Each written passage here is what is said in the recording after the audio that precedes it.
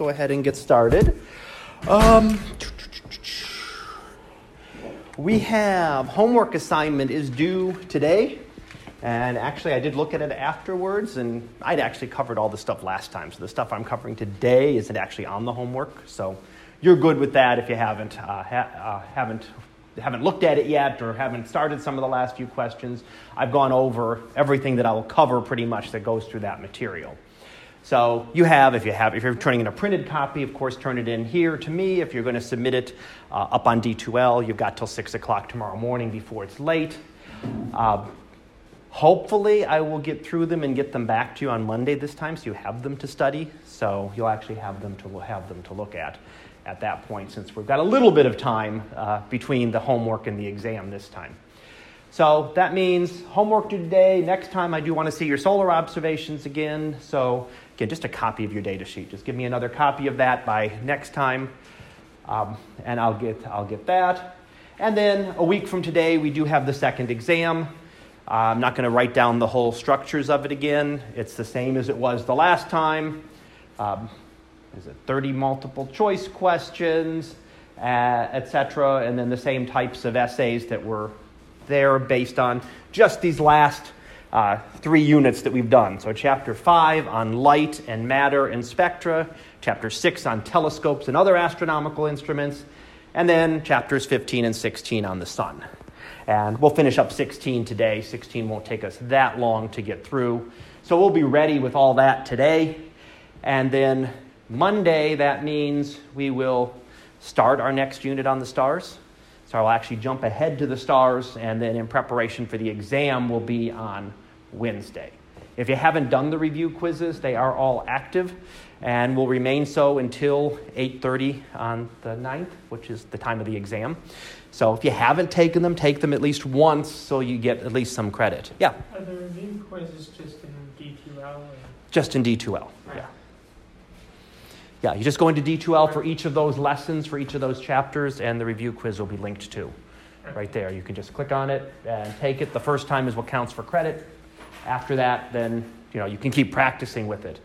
And again, with those, the review quizzes, the questions are a little more generic based on the textbook. The ones I pick, I tend to focus. So that they're the same bank of questions, but I focus them when I pick them for the exam. So you may see some things there that I didn't talk about as much or that I didn't emphasize in the class. That's just the whole test bank for the review quiz. But gives you a chance to go through. And again, you can look at those. You can take them once. You can take them 10. You can take them 50 times. Eventually you'll see every question that's possible there. All right, questions. All right. Oops, wrong one. That one to close it. Close. All right, so picture of the day for today is, jumping ahead a little bit, we'll actually get to this stuff after the exam and the break coming up. This is the molecular clouds, or several little pieces of molecular clouds within the Carina Nebula. Now, the Carina Nebula is a big star-forming region. As I recall, last time we saw a little image of the Orion Nebula, or a whole constellation of Orion.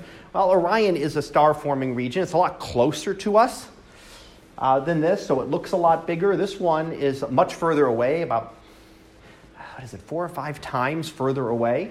But it's a much, much larger star-forming region.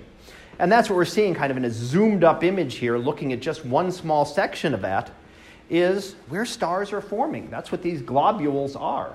So within this isn't going to become a star, but this is like the cocoon around the star. This is the big dusty cocoon. And at the center of that somewhere, you can have star or stars forming. So sometimes there could be a couple stars forming within these. Now, if we could look at them in the infrared longer wavelength penetrates through the dust, lets us look into that, and we could see these stars that are beginning to form. So with infrared, we could see them in visible light. We just see these dark globules. And over time, tens of thousands, 100,000 years, they will begin to emerge out of those globules, and we will actually begin to see new stars forming there. Once they form, they're very hot. They will eat away at the rest of this material. So it's a battle Whether the stars form quickly enough, some of these bright stars that form, do they eat away at the material with their radiation pushing material away? Do they eat away at these clumps before the star gets to form? Or does another star form first, which kind of continues the process? You form another star here, that starts to eat away at the material around it. So it all depends on how dense the area is, right? The denser it is, the harder it is to be able to eat away at that. And those are quoted the little globs where we're probably going to see stars in the next 100,000 years or so. All right, questions? Okay, then, we will go ahead and look at our last chapter, and then we can go ahead and get started on our lab. We'll see how long this takes. Let's see, slideshow. So, we looked last time at the exterior of the sun, the outer layers, and how that affects the Earth. Now we're going to look at the interior. So where is the sun producing all this energy? If you remember the one thing I told you at the beginning of chapter 15, the last chapter on the sun, was that most of the sun is just an energy transport mechanism. It's not creating any energy. It's transporting energy that formed in the core, that's what we're going to look at today, and gets it to the outside. Now we want to go down and look at that core. How is the sun producing energy?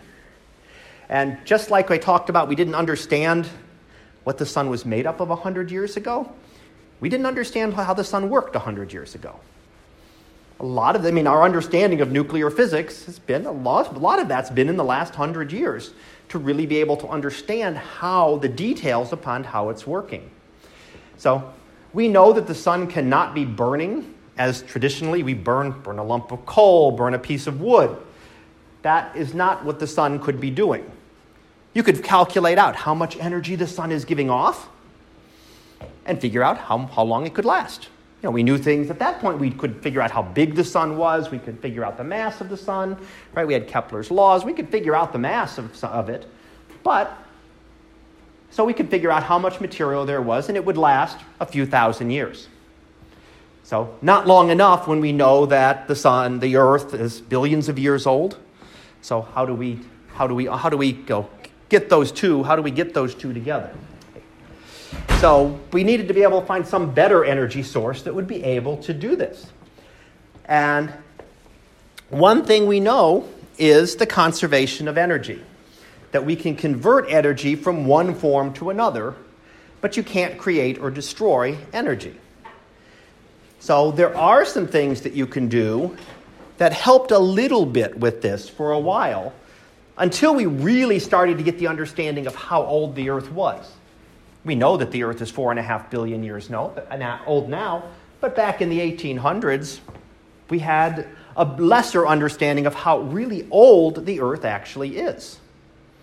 So one of the things that actually worked back in the mid-1800s was the thought of gravitational contraction.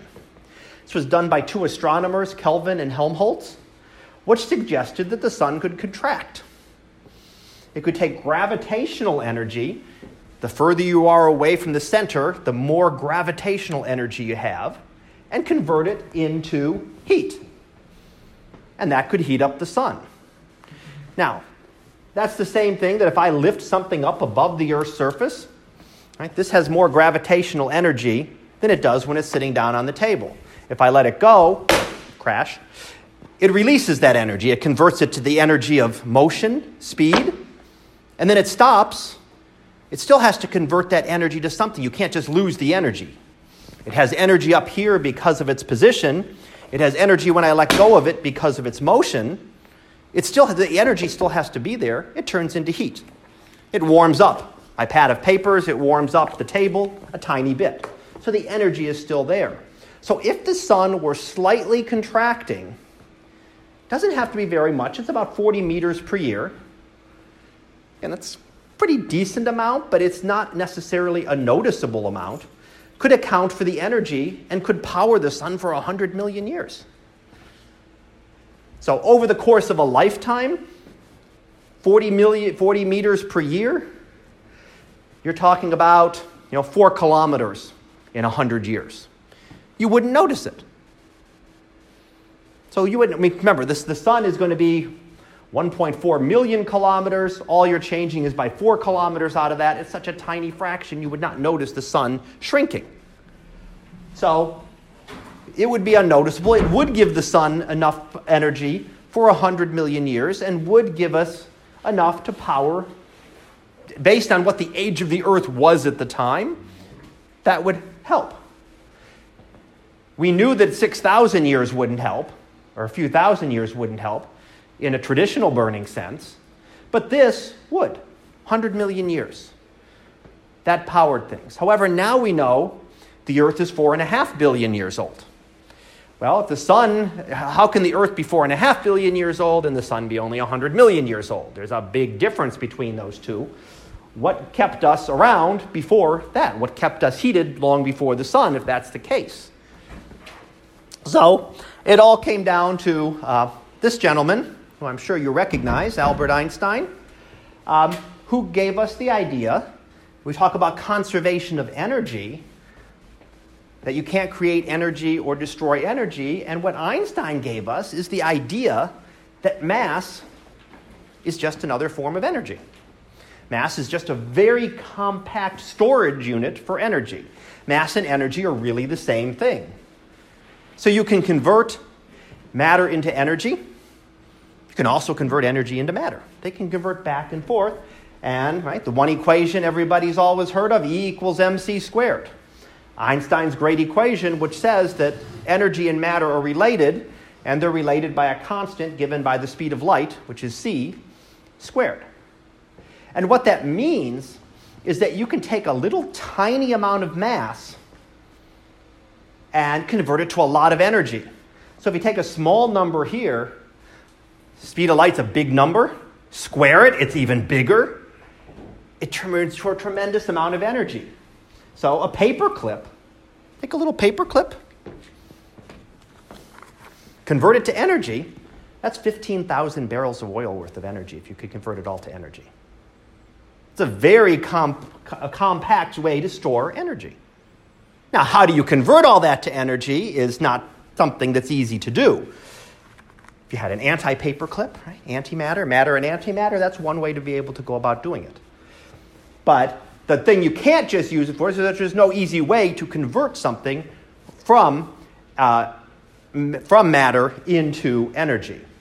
But it doesn't take a lot of material to be able to do that. You can create a tremendous amount of energy out of very, very small amounts of matter. And that was the idea that Einstein gave us, but he gave us this back in the early 1900s, but it still took decades after to really get the understanding of what it meant and how did this work. How can the sun go about converting matter into energy? But if it could, boy, that solves the supply problem for the sun. Because you don't need to convert a lot of mass to energy to be able to power the sun. If that little paper clip is giving us enough energy to give us 15,000 barrels of oil, then you can imagine what more matter could do. And could easily power the sun for many billions of years. And in fact, what we'll find out is that the sun has a 10 billion year lifespan. It's about halfway through it right now, 10 billion years. It has enough fuel there to be able to last that long. So going back a little bit, talking about some elementary particles, and I talked about matter and antimatter, and that's what's kind of shown here. The one side, matter, the other side is antimatter. So we talked about the atoms. We talked about protons, positively charged, neutrons, negatively charged, neutrons neutrally charged, not negatively charged, and electrons, which are negatively charged. But each of these has an antiparticle. So you have an electron. You can also have what is called a positron. A positron is exactly like an electron, except it has a positive charge. Its mass is the same, its size is, everything else is the same about it. It's just the charge that's different, and it's a different particle. It's not the same. It's not an electron with a positive charge. It is a specific type of particle that is like an electron. So it is the antiparticle of that. The same thing with the proton. Protons have positive charge. If you have antimatter, the protons have negative charge. So if you lived in a world of antimatter, the nuclei would be negative, and the electrons would be positive. Now, we don't have a lot of antimatter around for very good reason, because it will annihilate matter. So if you think about it, sometimes they get into it with the science fiction. You have the paperclip and the anti-paperclip. It doesn't matter.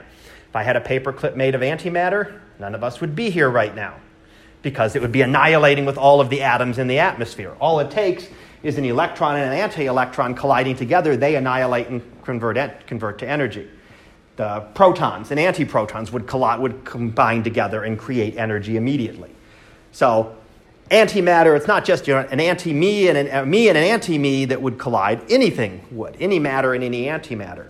So almost all the universe, everything that we study and that we're going to study, is made up of ordinary matter. But there are some cases of antimatter, and we'll take a look at those. But this is the most efficient way to get energy. So matter and antimatter combined together. A paper, if you could in some kind of controlled situation, put a paper clip and an antimatter material's worth of paper clip material together, you could get all that energy out of it. So this is where the sun is going to get its energy. Neutrons have the same. Neutrons have antineutrons as well. That gets a little more into the subatomic physics of how neutrons are put together. Neutrons and protons are actually made up of quarks, so it's the actual quarks inside them that are different, because there's no difference in charge. A neutron is neutral, an antineutron is neutral. So it's not just the charge, there's actually differences within the subatomic, within the neutron. They aren't the simplest versions of matter, there's actually smaller particles that make them up. So just want to put that as an aside, because usually it's looked at positive and negative and positive and negative. So neutrons would be the same. No, there are neutrons and antineutrons as well.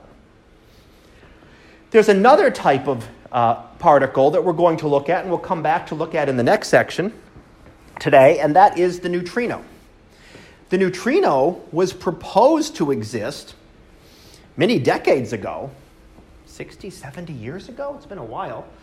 Because some nuclear reactions, when we started studying nuclear reactions, some of them looked like they were losing energy.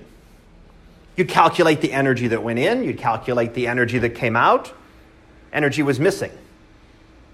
More so than it could be accounted for. If there's any mass changes, you take all that into account, there was still some energy missing. And that's where we came up with the idea of a neutrino. A neutrino was a theoretical particle, had not been detected, that was to account for this energy so that energy was conserved. Because we believe strongly in the conservation of energy, whereas the energy can't just be created or destroyed. You can transfer it from one form of energy to another, you can transform it from matter to energy, but you just can't get rid of some energy. So they were essentially, and they were difficult to detect, they were nearly massless, very tiny amount of mass. They were neutral, so they didn't have an electrical charge. And they also didn't like to interact with anything. They're the antisocial particles. They don't want to interact with anything else. And in fact, we know now that there are billions of neutrinos streaming through us every second from the sun. They don't affect us. They go right through the... And that's night and day. So even when the sun's up, they come through us. But guess what? When the sun's down, they come through the earth and they still come through us. They don't interact with anything. So it doesn't really matter. They rarely interact with anything else. But they're there and they're needed to be able to account for the energy. Make sure that we're not losing any energy. They have since been detected. We have detected them now. Originally, they were a theoretical particle. We have been able to detect them over the last couple of decades. So, what is the sun doing? There's two types of nuclear reactions that you have. You have nuclear fission, nuclear fusion. Nuclear fission is what we use here on Earth, for the most part.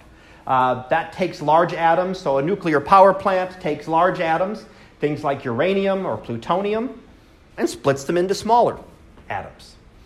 When you do that, and you take the mass of the atoms that went in, it's a little bit bigger than the mass of the atoms that comes out.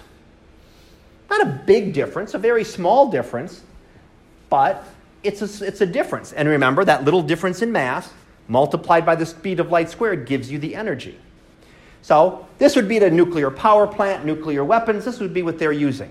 They're splitting high mass atoms at the very one end of the periodic table into somewhat lower mass atoms. Now, this could have been useful for the stars, except that, we learned Cecilia Payne-Gaposchkin, we talked about last time, told us what the stars are made up of. They're almost all hydrogen and helium. They're not made up of uranium and plutonium, so there isn't a large amount of this for them to be able to use nuclear fission. But it is the one we use here on Earth. Nuclear fusion, on the other hand, works the other way. It takes light atoms and fuses them into heavier atoms. It does the same thing. If you add up the mass of the atoms going in and those coming out, what's going in had a little bit more mass. What comes out had a little bit less mass. You lost a little tiny bit of mass going through that. And that gets converted to energy.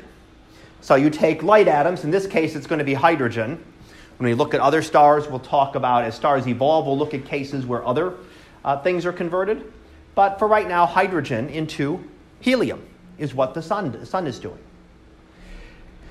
It's not necessarily an easy thing to do. Splitting things apart is a lot easier. If you want to split apart uranium atoms, you can just bombard them with neutrons. They'll split apart, and they'll form some free neutrons, and you get a chain reaction. If you control it with control rods and things, and you have the right type of materials, then you have a nuclear power plant. You can generate energy. You have some control rods that can keep that reaction under control. If you have specific types of uranium or plutonium, then the reaction can be run away and can be a massive explosion, releasing all that energy at once. But they're two quite different things. A nuclear power plant can't turn into a nuclear bomb, no matter what happens with it runaway. You could have a runaway nuclear reactor. It could melt down, but it couldn't actually explode in a nuclear weapon because it's the wrong type of uranium. It wouldn't be able to do that. So one of the problems with being able to do nuclear fusion, why don't we use it here on Earth? Hydrogen's going to be a lot easier to find than uranium. It's going to be a lot more. We got hydrogen in the water. So you got all sorts of hydrogen around, very easy to find. One of the problems is that when you try to fuse two protons together, the nuclei of a hydrogen atom, this one's got a positive charge and this one has a positive charge. If you bring positive charges close together, there's an electrostatic force that repels them and pushes them apart. So you can't get them close enough together so that they'd actually stick. You need really high temperatures. High temperatures, things are moving fast. So when you have those really high temperatures, the particles are moving faster. They'll get closer together before they repel. So if you get things at thousands of degrees, they get to some distance. Get up to millions of degrees, they get closer.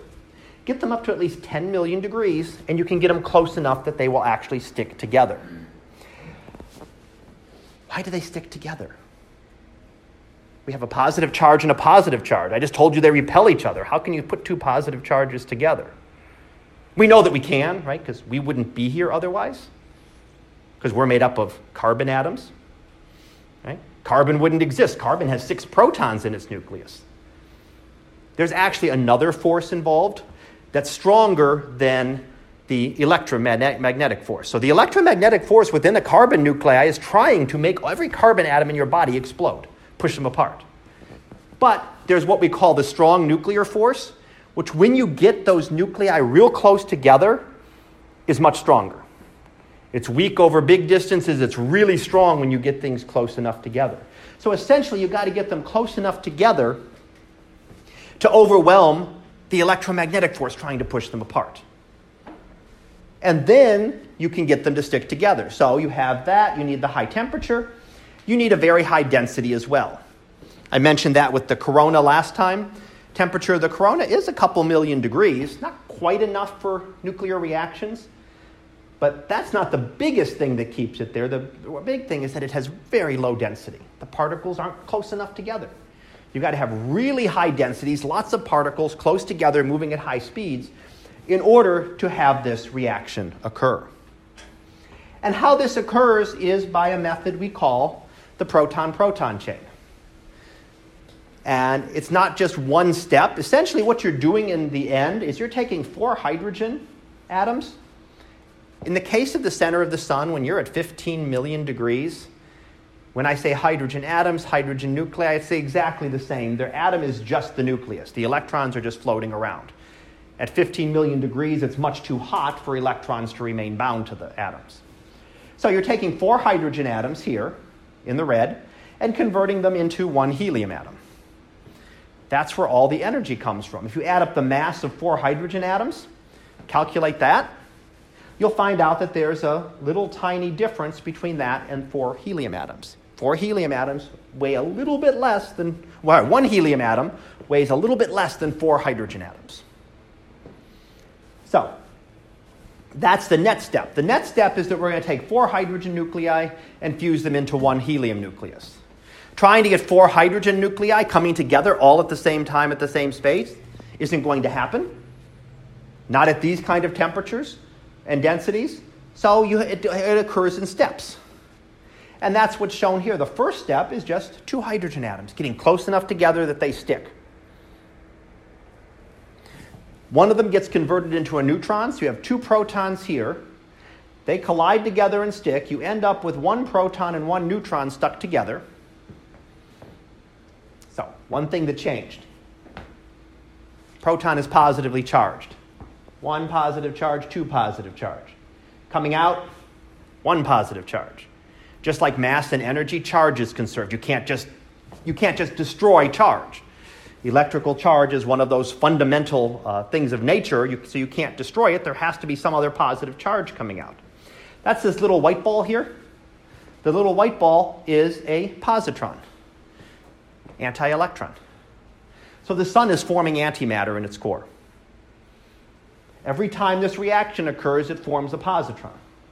We're safe here on Earth because how do they get out of the sun? They're going to find an electron and annihilate each other immediately.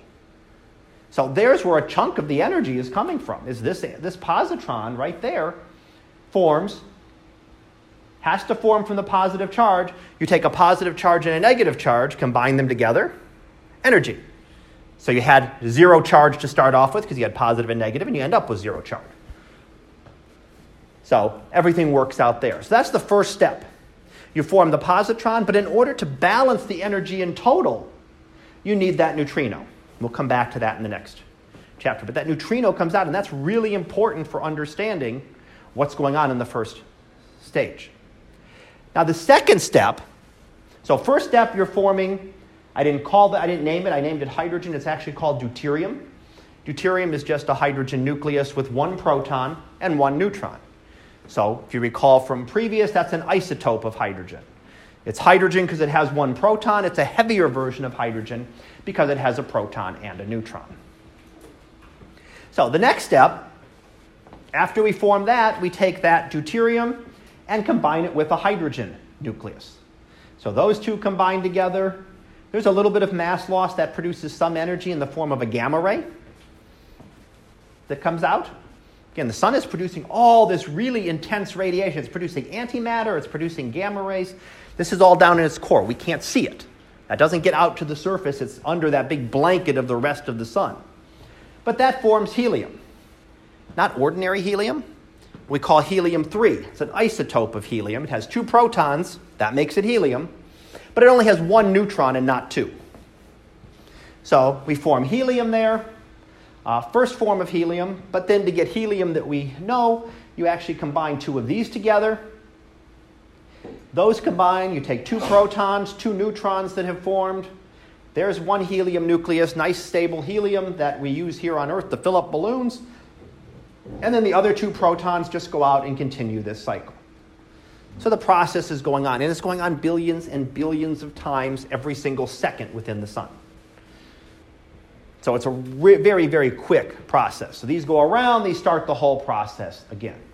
So in net, what happens is you take 4 hydrogen nuclei, you form a helium nucleus, and you produce some energy. That energy can be in the form of a positron, which annihilates with an electron. It can be in the form of gamma rays. It can be in the form of neutrinos. But the total amount of energy, the total amount of mass and energy that you had here is the same as what you end up with. So how does it give us energy? It's not a very efficient process. Right? Talk about efficiency. You want 50, 60, 70% efficient. Well, the mass of a helium nucleus is 0.71% less than the mass of the 4 hydrogen nuclei. You're not converting all of it to mass. It's not a very efficient conversion, right? If you had all matter and antimatter combining together, that would be 100%, or very close to 100% efficiency. Here it's only a tiny fraction of a percent. But there's so much hydrogen and helium that you can imagine, I give you the example here, that if you could take 1 kilogram of hydrogen and convert it to helium, gives you some amount of energy that would power us electrically for 2 weeks. 1 kilogram of hydrogen, if you could convert that to helium. That's not annihilating the hydrogen. That's annihilating the hydrogen give you even more. Remember, that paper clip gives you all sorts of energy. This is a kilogram. This is a lot more. It's a good amount of hydrogen. But you could actually power the U.S. for 2 weeks in terms of electrical supply with 1 kilogram of hydrogen, what the sun is doing. So that's a lot of energy that the sun is producing. Of course, the sun's giving off a lot of energy. Remember, we only get a small little fraction of it. Our little cross-section sitting out in the depths of the solar system, that's the only energy we get, but the sun is putting out that energy all around. So the sun is putting out a lot of energy, and it's all produced by this process. It only takes that little tiny bit of mass difference because E equals mc squared. Multiply that by the speed of light squared, and all of a sudden, you've got a lot of energy. Even though it's a small mass difference, it's a lot of energy. Now, I mentioned one other cycle here. I don't go through it in any detail. In this in this class, I don't go through it in any more detail just to mention it. It's called the carbon-nitrogen-oxygen cycle. Is another way to fuse hydrogen into helium. There's 2 methods. The sun uses the one that I went over. And I'll review it a little bit, talk about it when we talk about stars, but not go into it in any detail. This is used for very high mass stars. This is what they do. They actually use carbon as a catalyst. So the carbon atom, instead of adding the protons together, it's easier to add the proton to a carbon atom.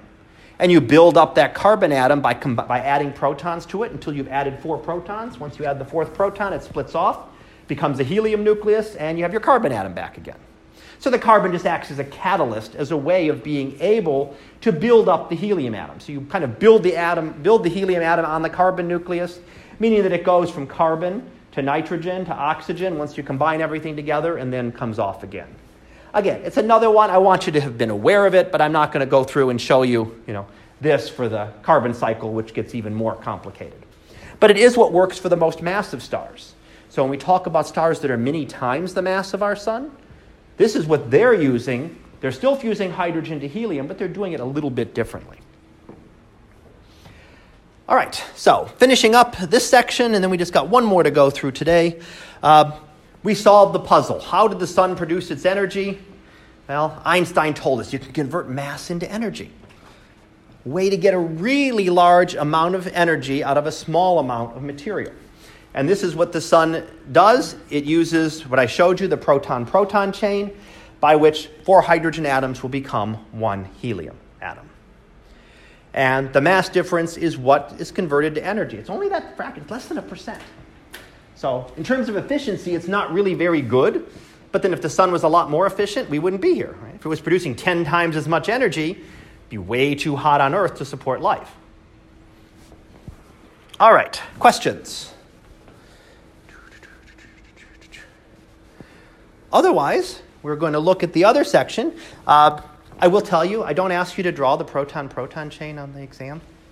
I'll give you that. I might ask you a question about it. I'm not going to say you won't get questioned, but you don't have to sit there and try to retrace it onto your key point sheets or anything. I won't ask you to redo that. I'll tell you that in advance. So I won't ask you to do that. And I also won't have you repeat these equations, but I do like to show them.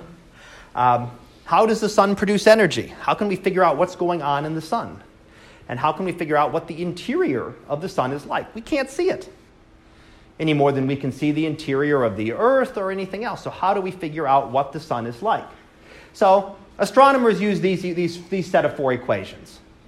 Again, you don't have to copy them down onto your key points or anything. I'm not going to ask you to reproduce them. But there are equations that exist that can tell you about the temperature, the pressure, the luminosity, and the mass contained at each level of the sun. So if you solve all of these, and this is what some astronomers will do who study structure of stars, will solve all of these, and they will then tell you what the star should be like Well, you have a comparison. You can solve all these equations as you work from the center of the sun outward, and then it makes a prediction. What should the total mass of the star be? What should the luminosity of the star be? What should the temperature of the star be? If you're not right, you can go back and tweak your equations a little bit, tweak the center values to make them match. So that means we're looking at the exterior layers, using these equations and working backwards to figure out what is the temperature like at the center of the sun. So it's a way we can actually go about calculating that. So it's all done by computers, of course. You do that, you set up your starting points, and you calculate the model from the center to the surface.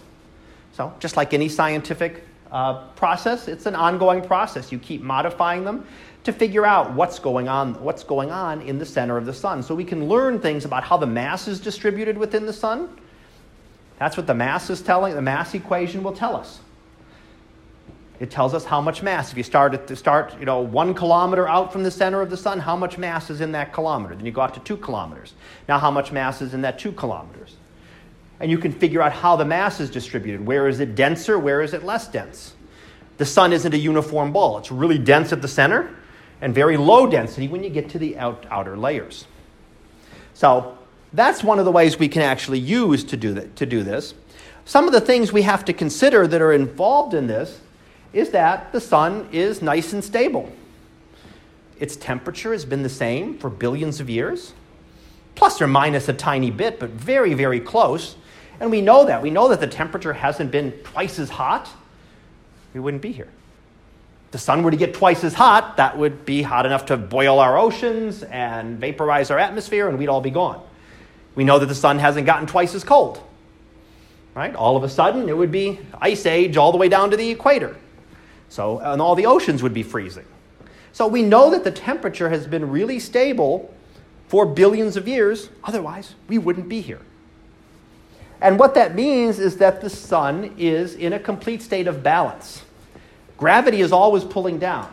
Gravity pulls down every object. Right? Gravity is trying to pull me to the center of the earth. It's trying to pull you to the center of the earth. It's trying to pull the building, unless there's some pressure, some force that pushes up against us.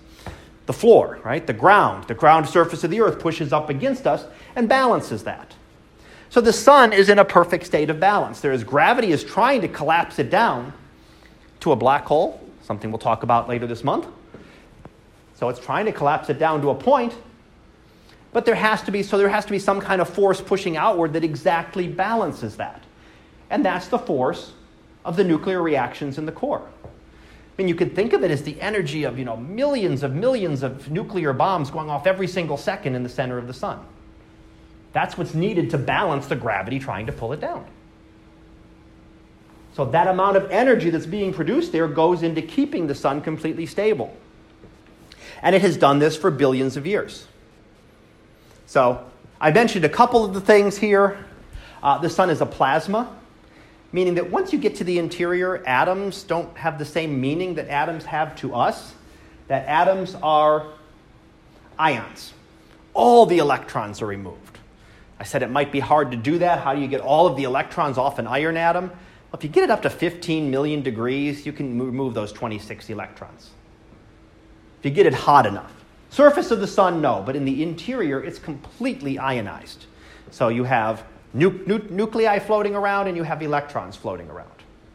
And it behaves like a gas all the way to the center. There's no solid portion at the center of the sun. Everything, whether it be iron or whether it be hydrogen, behaves just like a gas. We know, again, this is what I mentioned, we know that the surface temperature remains constant. It has to. Otherwise, we would not be here. If the sun were constantly changing its temperature, 90-degree days could become 180-degree days, and that wouldn't be too pleasant for us outside. 10-degree days could become negative 100-degree days, which also wouldn't be very pleasant for us. So that's what keeps us going, is the fact that the sun's temperature has been very, very constant to a small fraction of a percent over billions of years. We know that, again, because we are still here. I mentioned last time, how do we transfer the energy?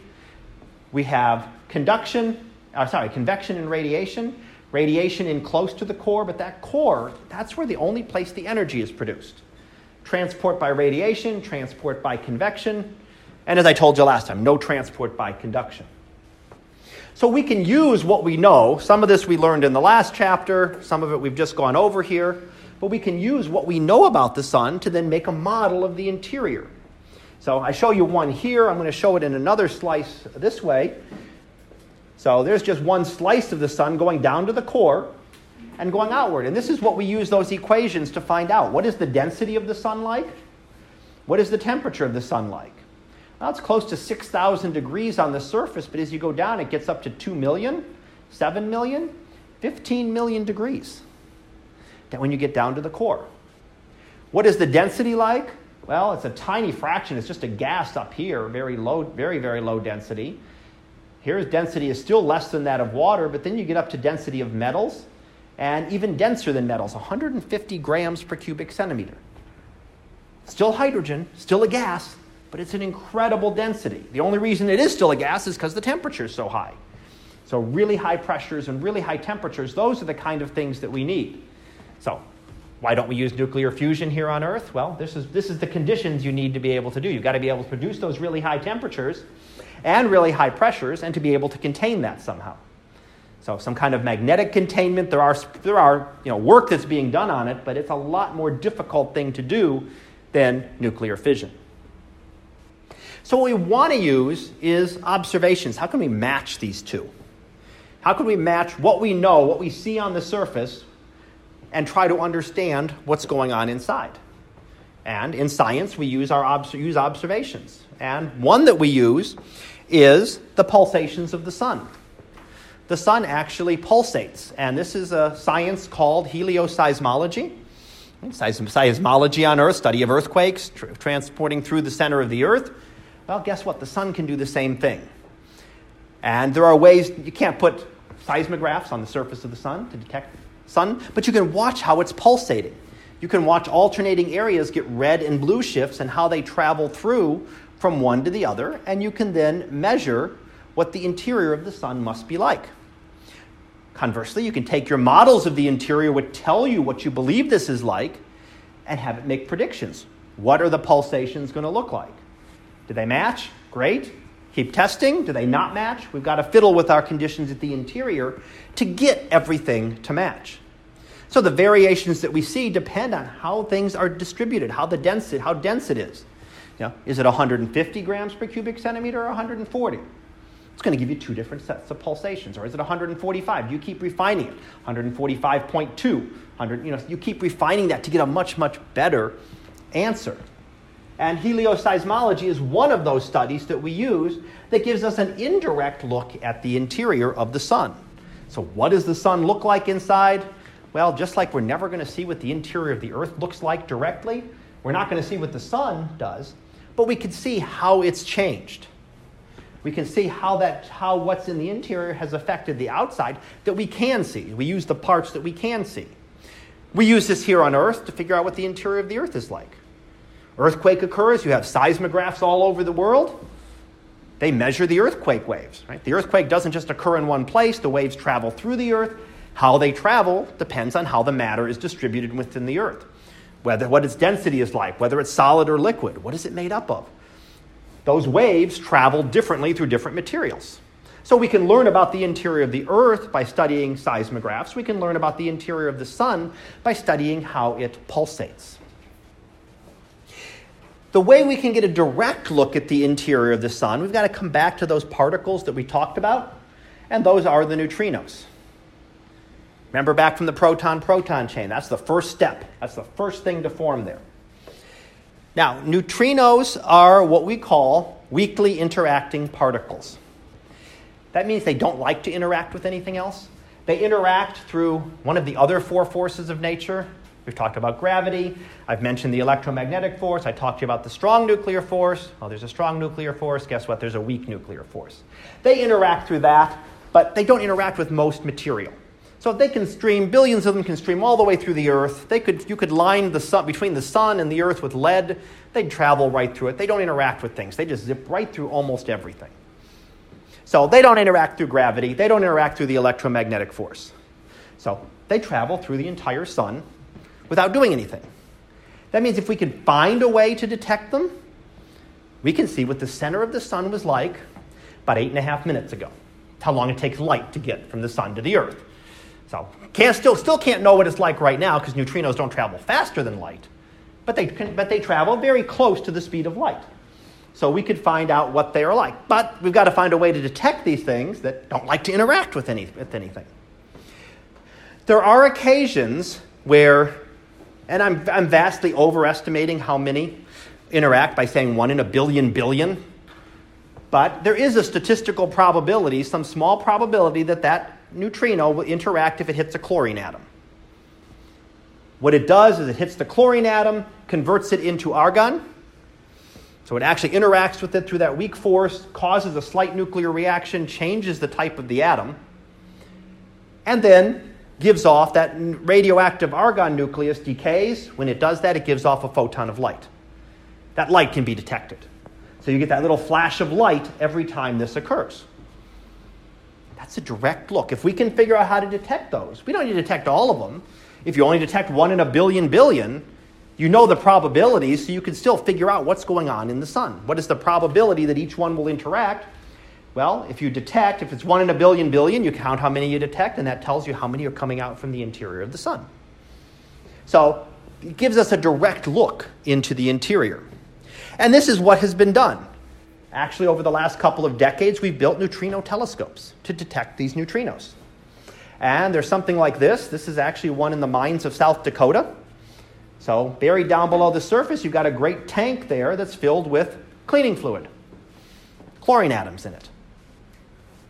And what that does, first of all, it's done in the mine, in a deep mine, because you're shielding it from other particles that come through space that would get to the surface of the Earth and would interact and cause false positives on it.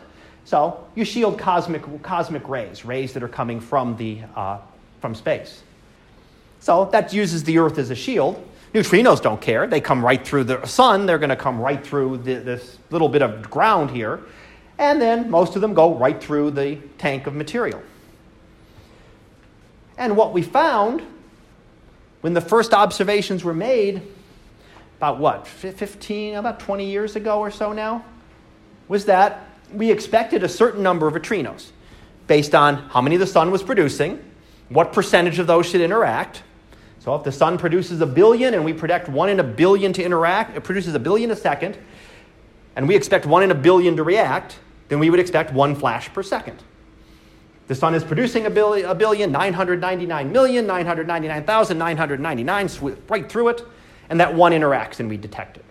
Again, those are overestimating how many react, but that was the idea, was that we'd say how many flashes should we get a day? What percentage of them will interact? And say we were expecting 100, we were finding more like 30. Now, if you were expecting 100 and you got 95, wouldn't be so bad. But when you say 100 and you get 30, that's like saying you flip a coin 200 times. You'd expect 100 heads and 100 tails. If you got 90 and 110, you probably wouldn't think something was wrong. If you got 30 and 170, you might start to wonder, what is wrong with this coin that is flipping heads? It's coming ahead such a high percentage of the time. So something is wrong something is wrong somewhere here, because we should get a lot closer than detecting 1/3 of them. If our model is correct, or if our understanding of the neutrino is correct, we should get a lot closer. Again, we don't expect it to be perfect. If we predict there should be 115 each day and we're getting 110, nobody's going to fuss over that. That's pretty close. But when you predict 100 and you get 30-ish, something is wrong. So there were 2 possible solutions. No? With anything in science, right? You have your model, you make a prediction, and it's wrong. Well, there are sometimes multiple things that could be wrong. Could our solar models be wrong that I showed you? Does the proton-proton chain not work how I showed you through? Are the temperatures not what we calculate? If the temperatures were cooler, that would mean fewer neutrinos. So maybe we didn't understand the interior of the sun. Or did we not understand the neutrino? And what it turns out is that if the neutrino has a tiny amount of mass, it can change its form. There's actually 3 types of neutrinos. And yes, the particle physicists will call them different flavors. They have no different taste to them, but flavors is just their way of saying different types. They have different flavors. So the neutrino can oscillate between those if it has a little bit of mass. There's what they call neutrino oscillation. So the different flavors, maybe chocolate can be detected, but vanilla and strawberry can't. Those aren't the actual names for them. But so one type would be detected. That's what our experiment was designed to detect. The chocolate ones, the vanilla and strawberry ones, wouldn't be detected. So what we find for our solution to this, which was found within the last 10 or 15 years, was that we didn't understand the neutrino. The neutrino was a little more, too much, there we go. In fact, we saw, here we are, about 20 years ago, the first evidence of oscillations of neutrinos. And less than 20 years ago, we found, again, the clear evidence of this. And what they do is they oscillate between their flavors. So even though they're all produced as chocolate neutrinos, by the time they get to Earth, you've got 1/3 of them chocolate, 1/3 of them strawberry, 1/3 of them vanilla, and guess what? We can't detect those 2/3 of them, so we're only supposed to detect 1/3 of them. We didn't know that when we started the experiments. It's one of those things we learned about by doing the experiment and trying to detect the neutrinos and finding out, wait, something's really wrong here. So either we don't understand the sun or we don't understand the neutrino. So what it did is it did a couple of things. It told particle physicists that we didn't understand the neutrino. We learned something new about the neutrino. But it told solar physicists, solar astronomers, that we do understand the interior of the sun. That our models at least fit this piece of data, so we understand it better. Does that mean they're exactly perfect? Of course not. Everything, like any scientific theories and models, are constantly subject to revision. But it was a great confirmation and saved a lot of problems, because trying to change those temperatures at the center of the sun caused some other big problems. So finishing up here, and I'll let you get on to lab. Again, we use the models to understand the interior, and the observations are what help us to refine these, whether they be the helioseismology or the solar neutrinos. Really both ways of trying to look at the interior of the sun and to better understand that. All right, questions?